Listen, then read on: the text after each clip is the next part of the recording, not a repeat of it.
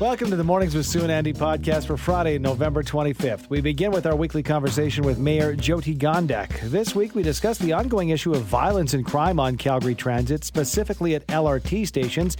We asked the mayor what plans the city has to address the issue to make transit users feel safe while using the service. Why does Alberta Justice Minister Tyler Shandro want RCMP Commissioner Brenda Lucki dismissed? We'll discuss the comments made by Minister Shandro and what may be behind them with Doug King, Professor of Justice Studies at Mount Royal University. And finally, are you seeking out those Black Friday deals or gearing up for Cyber Monday? We discuss why many Canadians are opting to cut back on holiday spending with Sarah Stashu from Bromwich and Smith Debt Solutions Specialists. The topic that I did talk about a second ago, I want to get right into it with Mayor Jyoti Gondek, and that is safety on our transit in general, and particularly at the C-train stations. We have Mayor Jyoti Gondek on the line. Good morning to you. Thank you for joining us. Good morning, Andy and Sue. How are you? Good. That headline I read from the Herald, flare gun sets man on fire in wild brawl at Marlborough C-train station.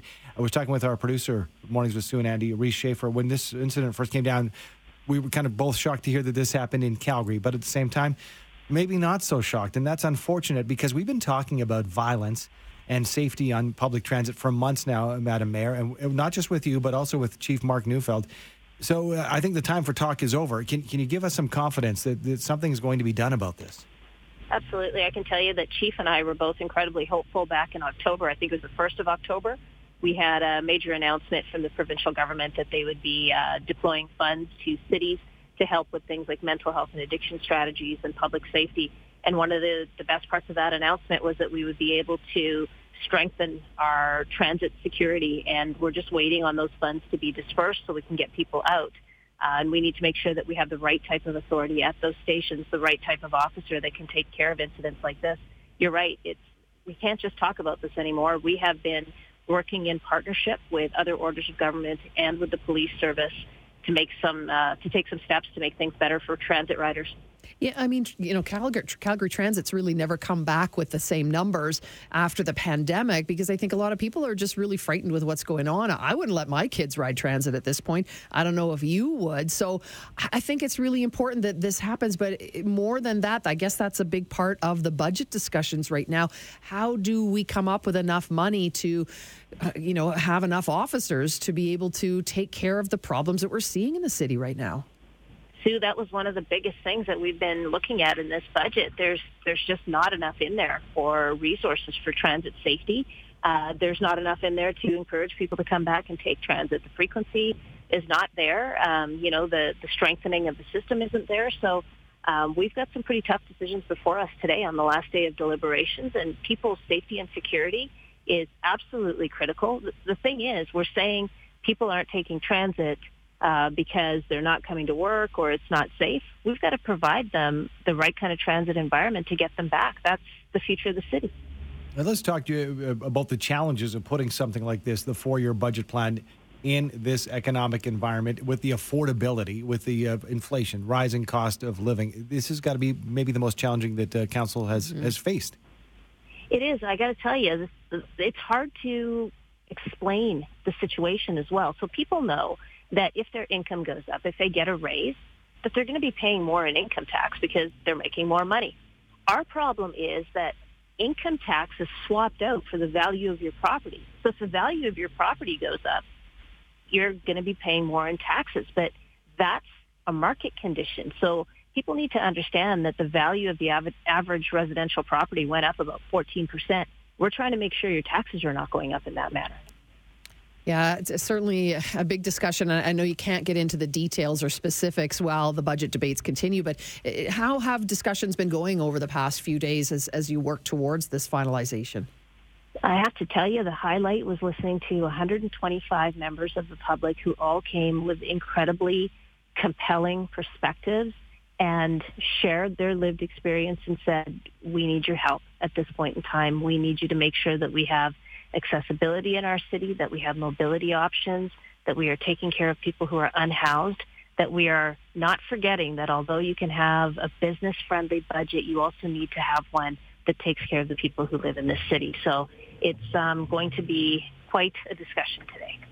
Mayor Gondek, No doubt. yes, I'd like to be a fly on the wall on that Yeah. one. Thank you for your time this morning, and have a great weekend.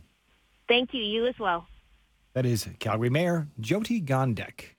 Alberta Justice Minister Tyler Shandro says RCMP Commissioner Brenda Lucky's leadership is damaging to the National Police Force. Joining us to talk about that and whether it has anything to do with the fact the UCP government wants to bring in its own provincial force, we're chatting this morning with Doug King, Professor of Justice Studies at Mount Royal University. Good morning to you, Professor. Thanks for being with us. Good morning. Okay, do you think this has something to do with what the UCP is after in terms of bringing in a police force in the province of Alberta to replace the RCMP? You know, I excuse me. I think it's very hard to understand why the minister came out and made the comments. He came out afterward when asked if it had anything to do with the provincial police agency, and he said no, it didn't, and it was just largely his assessment of the leadership that Commissioner Lucky was providing. It was an odd statement in many ways because you couldn't really tell if he was speaking on his behalf as on behalf of the government, and the timing was I thought just really unusual. The evening before, the Premier made a very newsworthy announcement. And then the Minister of Justice kind of steps on it by making his own announcement. So I think it's really difficult to understand what the purpose of his comments were. Well, the purpose, when you talk, Professor, the strategy perhaps, that's one thing that we have a question mark surrounding it. But the criticism, when we give any criticism, you look at it and where it's coming from. But is it validated, the criticism that has been laid upon the Commissioner?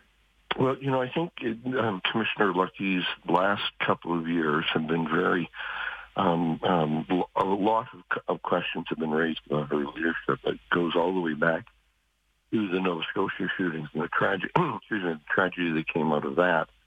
And was she, interfering on behalf of the government to get information? And then what's coming out of this inquiry into the whole Emergencies Act declaration.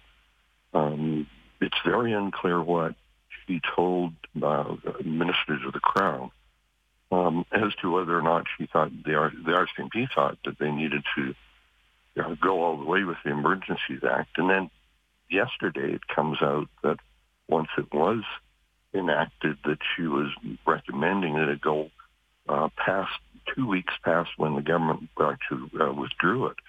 So I think there's some real questions about her relationship with the ministers of the Crown, the federal ministers of the Crown, and is she playing them, or is she just kind of going with the wind, whichever way the wind is blowing, that she kind of moves that way. Professor, changing topics a little bit, data from Stats Canada showing Canada's murder rate reaching new heights. So what do you believe or see is maybe behind the uptick in violence across Canada? Is it a coincidence coming out of the pandemic? Yeah, well, I don't think so, no. And I think when you dig into the data a little bit more, the homicide rates and the number of homicides seem to be increasing just in Ontario and Quebec. So, for example, the homicides and the homicide rate here in Alberta has actually dropped. Calgary has dropped significantly.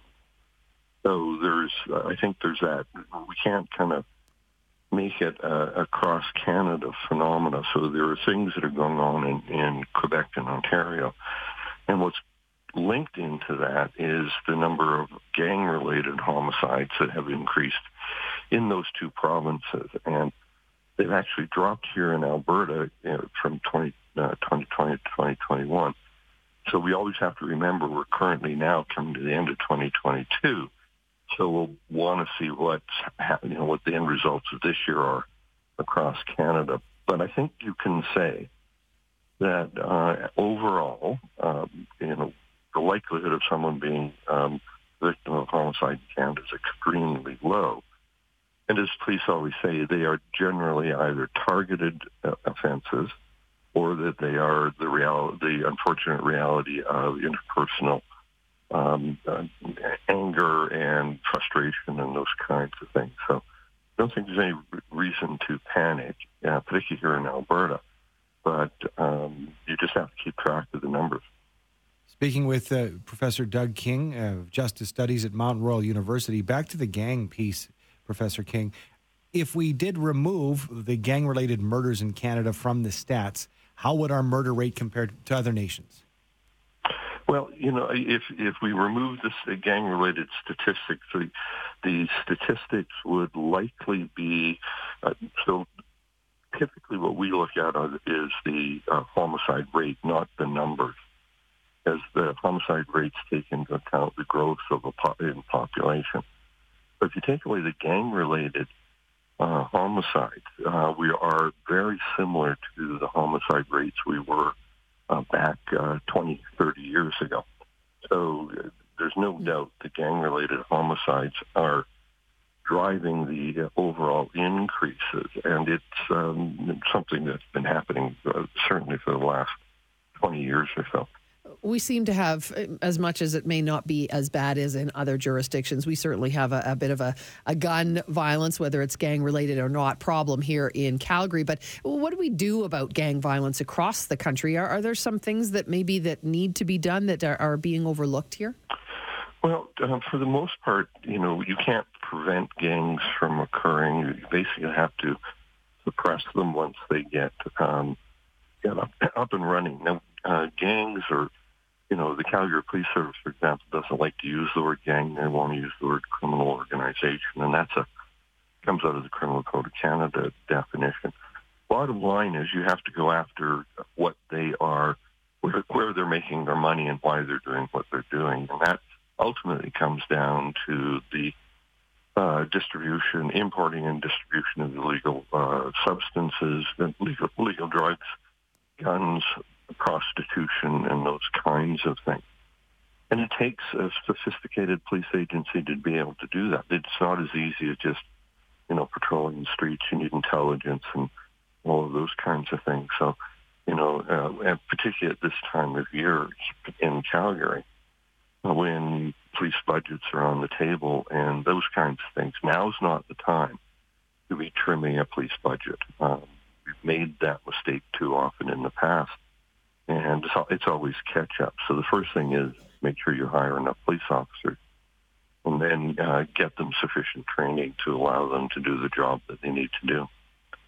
Professor King, thanks for your insight this morning. We appreciate it. Thank you. Bye-bye. Doug King, Professor of Justice Studies at Mount Royal University. Do you plan to shop till you drop this Black Friday or Cyber Monday, or is inflation and looming recession hampering your holiday plans? Joining us to discuss is Sarah Stashew, Public Relations and Communications Specialist at Bromwich and Smith Debt Solution Specialists. Good morning to you, Sarah. Good morning, Andy. What can we expect, Sarah, to see on this side of the border? Are Canadians going to be tightening the purse strings this holiday season, or will shoppers be rushing to cash in on these deals? Yeah, so what we're hearing from this recent studies out from Deloitte is that Canadians are actually looking to drop their holiday shopping about 17% this year. That tells us that people are struggling to make ends meet.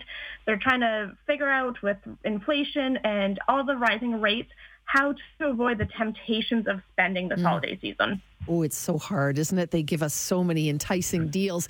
Sarah, do we have any stats on whether Cyber Monday is more popular than Black Friday, or what do you think on that one?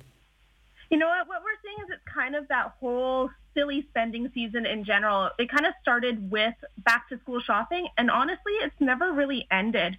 Back up in Canada versus in the States, we see that Black Friday is gaining popularity over the years, but the sales continue well on through Boxing Day, right? So we kind of see a mix of it up here. Do you think that has diminished the day, not just the Friday for Black Friday or Cyber Monday? The fact that it used to be just a very limited window, but now it does seem to be like a 10-day period of sales? Oh, for sure. I think it's a great way for the retailers to kind of push that spending season onto shoppers. And, as consumers, we have this fear of missing out, especially during these sales, of wanting to get in on the best deals possible. All right, Sarah, let's put you on the spot. Inflation, affordability, obviously big issue for the majority of Canadians. Any advice to help consumers avoid that financial holiday stress? Oh, for sure. I mean, one thing that's really important is to realize what's right for your budget and your personal financial situation. We're not trying to keep up with the neighbors. We're not trying to go tit for tat for who's spending other things. We also have to kind of keep in mind where our means are. So we kind of say right now, try not to use your credit cards, right? If you live on a cash diet and you're spending cash or debit at the stores, you're more likely to stay within your budget. You're not going to go over on things that you actually can't afford. But if you are going to use a credit card this holiday season, make sure that you have the right credit card. Make sure it's working for you. You have cash rewards coming back or miles that you can use towards other purchases or other items later on. Sarah, thanks so much for your time this morning. Very timely. Thanks for having me. That is Sarah Stashu, Public Relations and Communication Specialist, Bromwich and Smith, Debt Solution Specialists. It'd be fine for me to turn my nose up and say, you know what, I'm not taking part in these Black Friday sales, because I already did earlier last weekend with the Black Friday deals already on. Mm-hmm. So yeah, they did, to Sarah's point, she said, yeah, an extension of the shopping season. We don't want to be too commercial. This was not for Christmas. It was for household stuff we needed, right? But I would never think I'm going to go and stand in the mall on Friday. Well, they did get me last weekend. Yeah. So you know what I mean? Like I would not want to go today. There's no way. I just think it's smart. You know, if you're buying Christmas presents anyway and tough times are tough, why not get some of your gifts that you're going to be buying anyway at a lower price? Or, you know, there are certain things and certain times that you have to buy a present. Maybe. So if you can save a few bucks while doing it, why wouldn't you? But I have started doing what she was talking about at the end there. I use my debit card for everything now. Unless I know I have the cash sitting in my bank. Yes. For example, I bought some furniture too. I had the money ready. I put it on my card so I could get my points, PC Financial points to spend on food. And then I paid it off right away. You're getting. But otherwise, if I don't have the cash in my bank account, then I'm not buying it right now. And I've never lived that way, but I'm trying it, and it makes you think every time you spend. Yeah, absolutely. You know, that instant gratification type thing. I agree with you 100% there. And I've got the ultimate, just before we go to traffic here, the ultimate quote that I saw on Facebook here about Black Friday shopping. Yeah. A lot of us can take some advice from this. Black Friday savings tip. Stay home and save 100%. Excellent advice.